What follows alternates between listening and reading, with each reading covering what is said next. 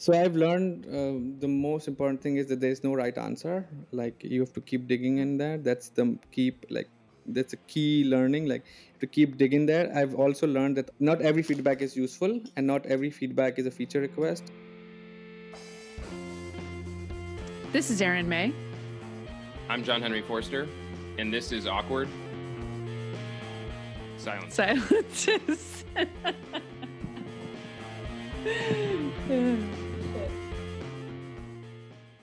Hello, everybody, and welcome back to Awkward Silences. Today we're here with Aazar Shad. He's the head of growth at Userpilot. We talked to a lot of user researchers and designers on the show, and recently we've been talking to some more growth practitioners to learn how user research techniques can help your overall business to grow. So today we're going to talk about how to sleuth your users. So how to use user interviews and secondary research to really uncover who your users are, what makes them tick to ultimately grow your business. So thanks so much for joining us. Thank you so much for having me. And JH is here too. Yeah, I'm excited to learn how to sleuth on people in non-creepy and ethical ways. So it's been fun. That's a good way of putting it. So let's start from the beginning. What have these sleuthing techniques done for you and your business? You talk about when we were talking before about how user understanding is really the beginning of acquisition, not acquisition itself. What's that mean? Why do we start with user understanding if we want to think about building our business? Yeah. So, just to give a little bit more context in there, I joined Userpilot like 1.5 years ago, and Userpilot is user onboarding software. I recently learned before even joining the Userpilot was that not trying to understand the user the best way, because I couldn't do that in my previous startup really well. I just had an assumption, and I just went with it, and then I started targeting people on Facebook. I started targeting people on direct mail, and I was just going haywire here and there, like trying different channels without even understanding where my market hangs out. And that previous mistake of my startup that I learned that I tried different channels and none of them actually worked. And so that made me understand, okay, you know what, when I join my next startup, I'm not going to do that same mistake.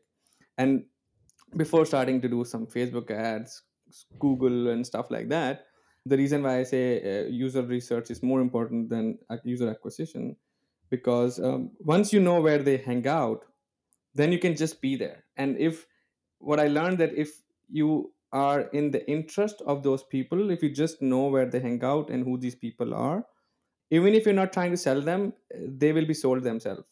And since I come from a sales background myself, I've learned with time as a salesperson, as a growth hacker, that just being in front of your target market and showing what you do and telling them how they can be successful in their business or life will actually have enough interest for you to acquire them. And that's why I think user research is more important in that sense. Yeah. So is it that user research is more important than acquisition, or that user research is essential to acquisition? it's it's essential to acquisition. And just to give you my process, what I did when I came in, usually, so there's another head of growth I do admire, and he recently joined another company. And what he did was he went from revenue and he went back up to awareness channel, whereas what I did was, instead of going towards revenue, I just chatted with those users who were actually paying us. And I had a huge questionnaire that I was doing it. And in that questionnaire, I was trying to understand, okay, you know what they are doing exactly, why they use Userpilot, what were they using before, and then understanding them that, and then try to understand where did they find us. And this is something that Userpilot did not have in their questionnaire when somebody signs up. And then I'm Mm-hmm. like, okay, you know what, when you use a solution like this, for where do you find this solution? And then they said Google, which doesn't seem like an uh, not a new answer, right? So people do search for everything. But my market, which is usually product managers who don't like ads, these are people who do not click on Facebook ad, they do not appreciate cold emails. The most important insight that I got from them was that they like to search for everything, and they like to be self-served, and they like to find the solution themselves, look for it, and then sign up and try the product themselves. And this whole insight that they don't wait for somebody to reach out to them, they actually ignore them. Rather, they would search something themselves, find out, evaluate, and then go ahead and ask for approvals. And that insight made me understand, you know what? Instead of just going towards Facebook ads, LinkedIn ads, some other partnership channels, or whatever that I want to improve in terms of user acquisition, I should go back and focus on SEO part, because that's where they're looking at. And that's what I really focused for my 1 year. And then now the rankings are up. I can proudly say that this whole thing came from the user research that I did initially. I just wanted to add that as a product person, this this lines up. I'm not responsive to cold emails, and I do like to try to find answers myself. So sample of one, but it sounds like you're on the Yeah. mark. Yeah. I think it's just the behavior, because I feel that not just praising you, but like I feel product managers are very smart people, and they usually either come from technical background or business background. And business people are usually people who do a lot of research while they're in school or while working for somebody else. And so it's just easier for them to switch on that mode of research themselves before going and looking for solutions or getting solution from somebody. So that's my perspective. Yeah. So let's talk more about how you sleuthed that. So you had this, it sounds like maybe you didn't want to throw stuff at the wall as you had in the past. You want to know where people hang out. You introduce some sort of questionnaire that reveals that Google is a piece of the puzzle, right? But to your point, you don't want to just be. How did you realize that product managers want to do the self discovery and don't like ads? How did you get from Google to this broader picture of how you're going to reach your audience? Yeah, that's great question. When I joined in, before even user interviews, I was forced to do cold emailing. And I used to be a cold email specialist like in 2015, 16, where there was no GDPR, there was no privacy law. You could just land on anybody's inbox. And I was forced to do cold emailing and cold calling just to get us started. We wanted more customers. And so when I did that, and I saw that SaaS community and product management community did not appreciate my cold emailing, so I did a different tactic there. Instead of them sending them cold emails, I signed up for the product. And once I signed up for the product, I I said, hey, I looked at your onboarding, and it seems like it needs a little bit of love, and I can give you that by just sending you a short video. And they appreciated that. And so first thing that ticked was SaaS and product managers and support people. They love feedback, and even if they love feedback from a stranger. And that's where I realized that these companies, I did close them through cold emailing by making them interested on the proposition I had. And I found out that they like feedback. And once they closed, I reached out around 100 companies, 90% of them responded, but like five of them closed. And then I realized that it's too much of effort to actually reach out to these people. So we need to use a different channel. So that was already back of my mind. And while doing that, I was already talking to a couple of my users. And that both thing together made me think that, okay, you know what? We may need to start doing SEO. And that was the entire journey and the process where I learned, okay, SEO is something search is something they're hanging out all the time. And one more thing that was also a learning, that a technical product manager comes from a technical background, either a front end developer or QA or backend developer. These guys are really prone to looking at Stack Overflow and GitHub. These are the two tools they keep looking at it, and they try to find answers and on these tools. And these tools are ranking on normal keywords, right? And so when you search for something, they have already, so these people are already prone to searching these things. So I just connected the whole story together by doing cold calling, then cold emailing, and then talking to my customers, and then trying to figure out, okay, you know what, where is my customers are hanging out, my prospects are hanging out. And that's how it ticked the whole story together, if that helps. Yeah. This is maybe a kind of a nuanced question on it, but how did you land on referring to it as like, where do they hang out? Because I'm just trying to think of myself as a product manager. I don't know that I would describe myself as like hanging out on Google. Like my inclination is to like go to Google for when I need answers and try to find answers myself. So like that all lines up. but I might think I like hang out in like Slack groups or I, so like I'm just curious, is that like a very specific phrase or how did you land on like referring to it that way? Yeah, so my research was just not primary research, it was secondary research. And in that primary secondary research, I met a lot of people who were marketing and growth people who were selling to product management and product managers. But the question the way I ask them, I don't say, "Hey, where do you hang out?" I say, "When you look for a solution like this, how does your process start?" So that's the one thing. And even before that, I say, "Hey, what was a problem that you're trying to solve, and how does the process start?" That's one thing. And the second thing I found out that so there are product managers, Reddit, product managers, Facebook, but Slack channels were something that all the product managers loved, because product managers don't love getting the information; they like seeking the information. And so Slack is always a mode where they can just ask a question, somebody will respond. If they want to look at it, they will look at it, but they don't have to go those channels. I didn't say, "Hey, where are you hanging out?" I just said, like, if you have to consume the best content, where do you go and consume it? And whose content are you consuming recently? Who inspires them to consume that content? Who inspired them to become somebody like them? And that's where I found out that, Medium, Twitter, Slack were three channels, and Google, the number one, were the four channels that these people are really hanging out. And that's how I found out. So instead of asking them direct questions, I try to ask them, understanding their lifestyle, what they do in those 30 days, when they, or 20 days of working days. How does it start when they come to work? How does it start? What do they do first? What do they do second? And so the lifestyle question made me also understand some questions they will not directly answer, but they will still tell me how their usual day looks like and who they really get inspired from.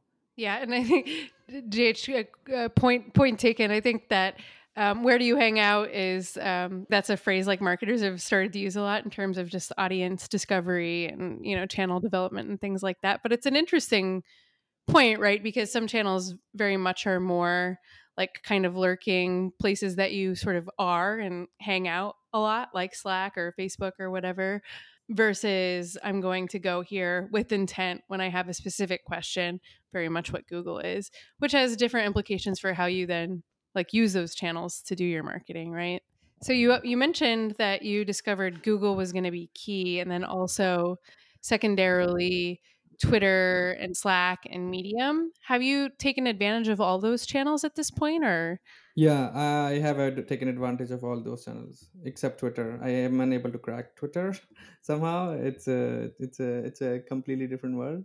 But I can tell you how I took advantage. So the first thing I did was, like, in terms of SEO, I started looking what are the main keywords. I did ask them, how do you describe Userpilot to others, and that gave me a couple of keywords already. These keyword tools give them. So if you just search for user pilots audit and look at it on Ahrefs or somewhere, you will find out that there are a lot of keywords user pilots ranking. I did exactly for that. And then Mm-hmm. Slack, I actually created a article on how to do Slack marketing. And one of the channels where me and Aaron connected, that channel was the primary channel where I acquired my first five users as well. Mm-hmm. And just because when you go to Slack, there is this preference center, and in the center you can write those keywords there. So keywords such as, for user pilot, would be user onboarding, product adoption, onboarding, interactive walkthrough, guided walkthrough, in-app training, in-app experiences, and then competitors names. So just using those keywords, it always reactively alerted me that these people are looking for solution. And couple of channels also have tool section as well, where I just keep myself on it or need help as well. So what I did was, I did alert myself and I did respond to those people based on those alerts. But I also did was, when they seek for advice and help, I gave them free advice. I helped them wherever that I could. I've been a really community person in general. So I've been helping them without even any benefits. And whenever somebody introduced and was my target market, I introduced myself, them, "Hey, good to have you in the channel. I saw your application looks great. Happy to look at your application and give you an onboarding teardown if you want." And those started the conversations already. And because of that, Slack was my primary marketing channel in terms of reactive marketing. I call it like reactive marketing because you don't go, you don't plan it. It just happens when you want to have it, when they want to have it, when users want to have it. The second channel after Google and Slack that I started exploiting was it just that it happens with time, was Medium. So what I did was I found out there were like so many product managers publications and newsletters that were there, which people are already reading on. So what I did was I just used the same blog which I already have on Userpilot. I just change the topic and change the content around it, and then propose the same topic to those Medium newsletters. So Product Management Insider, Product School. So these were they were always looking for some new content, and I am generating new content by having new people, new case study, new people who are looking at making new ways of using Userpilot, and just putting it up there just makes a really good sense. And what I also did was I'm really opinionated. Like for example, we don't believe in product tours. We believe that product tours are not that helpful. Rather than interactive walkthrough or making them a user click on certain thing is better than take showing them 5 tooltips. So writing the opinionated article on those platforms also helped. I haven't seen the ROI enough. I just wrote like 5 6 articles, but that made already conversations get started, and now we're trying to collaborate more on this. And then yeah, so these were the 3 4 channels that I have already exploited. My still the biggest channel that gives me recurring business is SEO, and that's why I invested heavily on it. So that's how it worked. All right, a quick awkward interruption here. It's fun to talk about user research, but you know what's really fun is doing user research, and we want to help you with that. We want to help you so much that we have created a special place. It's called userinterviews.com/awkward for you to get your first 3 participants free. We all know we should be talking to users more, so we went ahead and removed as many barriers as possible. It's going to be easy. It's going to be quick. You're going to love it. So get over there and check it out. And then when you're done with that, go on over to your favorite podcasting app and leave us a review, please. That makes sense. The Slack tip of the getting alerted for keywords other than your name is a smart one. I had never thought about something like that. The reason I think I asked about or got caught up on the hangout word is it does feel like there's kind of a fine line here, right? Of I like to hang out in Slack communities or I like to read, Medium articles from certain places because they feel like real communities and they and it doesn't feel like, a sales or marketing channel. And I think what you were describing is like it sounds like there's a way to do it well where you're, you know, a useful and helpful part of the community where you're disclosing what's going on and stuff like that. But it feels tough, right? Like I think people talk about this sometimes with like, text messages as being like a potentially like channel for stuff or whatever. And it's like, yeah, you know what I like about text messages is like I don't get I don't get like email spam in it. And so it feels like it's a hard line to walk. Is that something that you think about in terms of like taking advantage of these channels and these communities, but not in a way that causes backlash, or how do you get that Yeah, balance right? yeah. So that's a very good question, actually. So User Pilot is all about user experiences, and that's answer number one. The second thing is value driven content. Wherever I, wherever, so I've never been blocked, I've never been kicked out of any group, on any Slack groups as well. What I learned that if you're being helpful, and if you have that empathy to understand the other person, what they will receive from the other end, it's always gonna make the conversation better and always gonna make that attempt, whatever we're trying to do, better. So those communities where I saw that, I didn't just go and directly wrote the blog. I just saw their blogs, how they're writing it, what they're doing it, what people like, what people clapping on it, stuff like that, and then wrote a comment. And that's why it just keeps getting better every time, because the more you push content out there, the more people give you feedback if it's good or not, and based on that you keep adding more value. And since you, if it's very specific, right, so if it's very specific to a specific situation that you're already currently experiencing, it just hits the bullseye. And that's what I want. That's what I want to, like, I don't want 500 people to look at it and then just say they like it. I just want those 5 people who have the problem right now, who can look at it right now and they say, hey, I need something like this. And that's what happened. And this is why we had this new research called the product onboarding research. And since there's a product word in it, it's the research in 2020, which will help the product managers to help them to be better at whatever they're doing in terms of launching new features, engagement, and getting more engagement from their users, and like what mistakes people are usually doing. Those all things combined together really help to my existing, I wouldn't say existing, to my prospect readers, and that's how I kept the balance in there. You got a lot of good insight in terms of, what are these going to be these meaningful channels for you. And it sounds like power law of distribution channels, SEO is going to be huge. You've correspondingly, invested a lot there. And you've thought about, okay, here's our channels. To JH's point, how do we use them appropriately given, the UX of how people want to experience these channels? How did you leverage different research tools to get at some of these insights in terms of what's going to resonate with your users and who they are? You talked a little bit about surveys. I know you've done interviews as well. Could you tell us a little bit about those? Sure.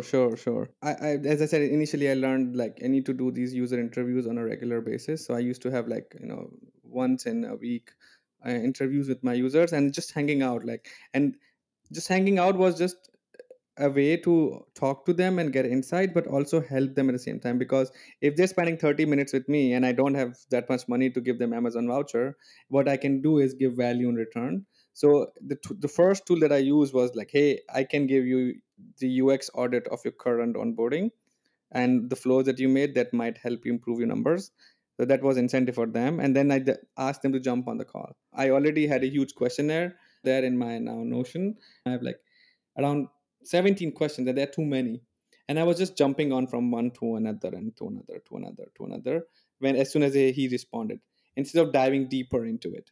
And so what I learned was that with that specific interview, that you don't need to ask all the questions. You can ask like 5 or 6 questions that you really want to know and dive deeper into that. For example, I have this question, which I always ask: what drove you to search for product like Userpilot, and what were you trying to solve? That is, I want to do X so I can do Y. And so when he or she responds, my job is to dive deeper into that question instead of just going to the next step.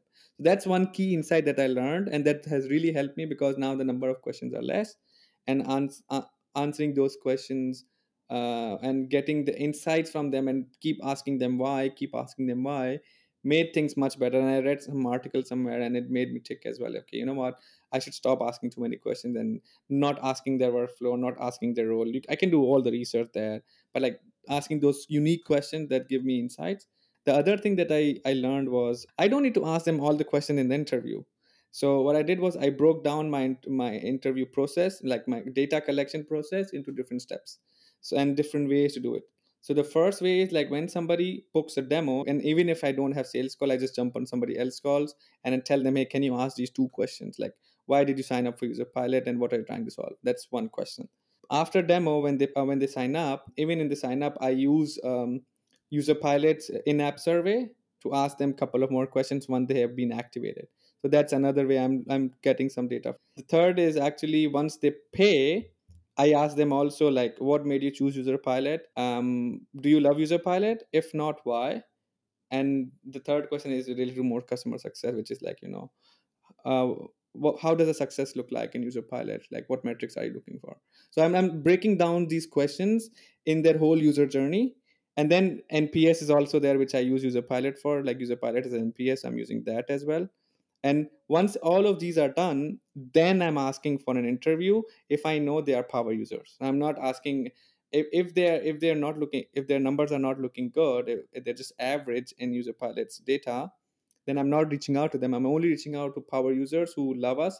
They write us on chat all the time and they are raising hands all the time. And this is my process in terms of getting insight. So I've broken them down into different stages, and based on different stages, I ask them question. An interview is the like biggest stage. And the way I ask them on interviews, I usually do is like, hey, you have great numbers, you're the power user, can you help? So and then I say like, how can you help me? And they say, just jumping on a call and I'll help you with your UX audit. And that's how we exchange value. Also, NPS give us enough data as well. Like, NPS tells us why they use us, what's great, what's not. And if they give us 10 on 10 NPS, I also send them an email saying, hey, wow, you gave us 10 NPS score, why did you choose it? and then give us more insight. So I don't have to ask now so many questions. That interview is about those unique insights that I couldn't get in this process. If this whole process makes sense for you. Yeah, makes a lot of sense. Do you will you ask some of these same questions with non-users? Will you go outside of your user base and try to gather similar data, or has been just sticking with the people kind of already familiar with Userpilot been the main source? So then these are the customers or people who are interested in user pilot. But like I do like writing an interview with like head of product growth of different big companies, because that's what we're trying to also learn, and just chatting with them. And there are the companies such as Growth Mentor, Clarity FM, where these people are hanging out. LinkedIn is a great place to hang out, so these people are very easy to get in touch with. And if you tell them that there's no commercial interest from your side, they're happy to talk to you for 15-20 minutes. And since you love product, they love product, you both want to talk about product, why not just chatting 15-20 minutes about and having a virtual coffee. I also do that. So whenever I'm going to a conference, so I'm going to SaaStr now, I hope that happens. But like in SaaS talk, when I was last year, I already just everybody was sending cold emails to me, say, hey, let's meet. But what I did was, instead of selling to them, I said, hey, I love product and I love product management. Let's just chat about what you've been doing. Let's see what we can learn from each other. And then asking them indirect questions, for example, what they currently use, and stuff like that I couldn't get from them. So I have different channels where I can just go and ask, and I get feedback from my ideal persona, so to say. Yeah, it's great to hear about just all the numerous channels and methods you're using to get all these insights about your target audience. What have you learned over time? We talked at the beginning about the kind of channels people hang out. What else have you learned about your target audience and who they are through all this research? So I've learned the most important thing is that there's no right answer. Like you have to keep digging Mm. in there. That's a key learning. Like to keep digging there. I've also learned that not every feedback is useful, and not every feedback is a feature request. Sometimes people don't know what they want, and so you have to look at data from the back end and see what they're doing it. So these two things that I've learned, and I think every feedback that you get, just take it from as a pinch in this, like in the salt, and then just try to see if this is aligned with other patterns that are there. I also like learned with the time that I need to document everything. You have to keep doing the secondary research instead of you asking the people. Wait for people to ask those questions. When I started, I was just one person marketing company person, and now there are like five people in marketing who are doing different things, smaller things, and this will help each everybody. And if you have a documentation in place of these interviews, of these processes, of the videos, of this work fridge, people can just go and look at it, and then they can consume that content to do their jobs better. So yeah, not taking all the feedback at face value, keep digging, and ask more questions, and documenting. These would be three key learning acquired over time, if I have to summarize it well. Yeah. How do you I think this is something that we don't talk about enough, right? All feedback is not equal, and some of it even maybe you shouldn't pay attention to at all. How have you developed a sense for what warrants documentation, right? You talked about the importance of document versus, what is a feature request versus, how and where to sort of like literally and metaphorically file away these different insights and pieces of feedback. Yeah, that's a very interesting. I don't have like a right answer for that, but I can tell you that I think you need to have this creep zone, ethically creep zone on, see what they're doing. So if it's a customer, see what they're doing inside the application and why that specific feature is important, and then look at how many people are also asking the same feature and complaining about the same feature. And this just comes to you very naturally that okay, all the users are asking this specific feature request. And so about documentation, I think we always have a bias. I think we will always have a bias what answers we want to document and what we don't. And then when we present it, people who are reading it, they also have a bias. So I think this process cannot be foolproof, if I would say. But what you can do is like you can document as much as you should be doing it, that you think is important, and then asking a second person to review it. That reduces a little bit burden on from your head, and that that this feedback is like not just a feedback, it other people also see it as well. And that's how I just corroborate right now, by just letting somebody else look at it. And also the same feedback, if you keep listening over time, so you see if this is coming again and again, maybe this feature requires this specific thing that people are talking about would be important. So I also do that. So, from all this research that you've done and shared, I know you lead the growth team. So, how has it helped you grow? It has helped us grow. So I think user research was the primary reason why we did not lose 6 months. If we would have lost 6 months by trying different channels the way I did in the last month. So user research helped us understanding users so well that it helped us grow last year around 35% in month over month. And we are still growing crazy fast. Like we are part of like now a community, and when we tell them there's number, they're a bit surprised. And you just don't see it this number in revenue, but when you see the activation numbers, when you see the the number when they are hitting that specific milestone, and when they do their when they talk to us about it, it seems like the customer education is so high that that we have done something right. And putting them into the funnel of going through product adoption school, doing these research, it's somehow inculcating them, and then we see that numbers growing up really fast. And it also helped us doing this research that we recently did, product onboarding research. That research was all because of the fact that I did those user interviews, and I found out there was a customer who told me, hey, I want to find out if like what I'm doing is correct and what other companies are doing. And that user interview, that customer is no more with us anymore, but like that specific answer he gave me, that ticked my mind for an idea that I should do product onboarding research. And I did it like 6 months later, and he's no more with us, but I did send him this that specific answer that he said, hey, I wish there was something like this that I can look at as a standard and say, okay, these are the SaaS companies are doing, and these are the mistakes, or these are good things and these are bad things, and I want to improve with that. And that specific research got viral. We got like crazy 20,000, 30,000 people looking at that specific research, and we never had like 30,000 visitors per day. And it helped us like give us 1,000 leads in a couple of days.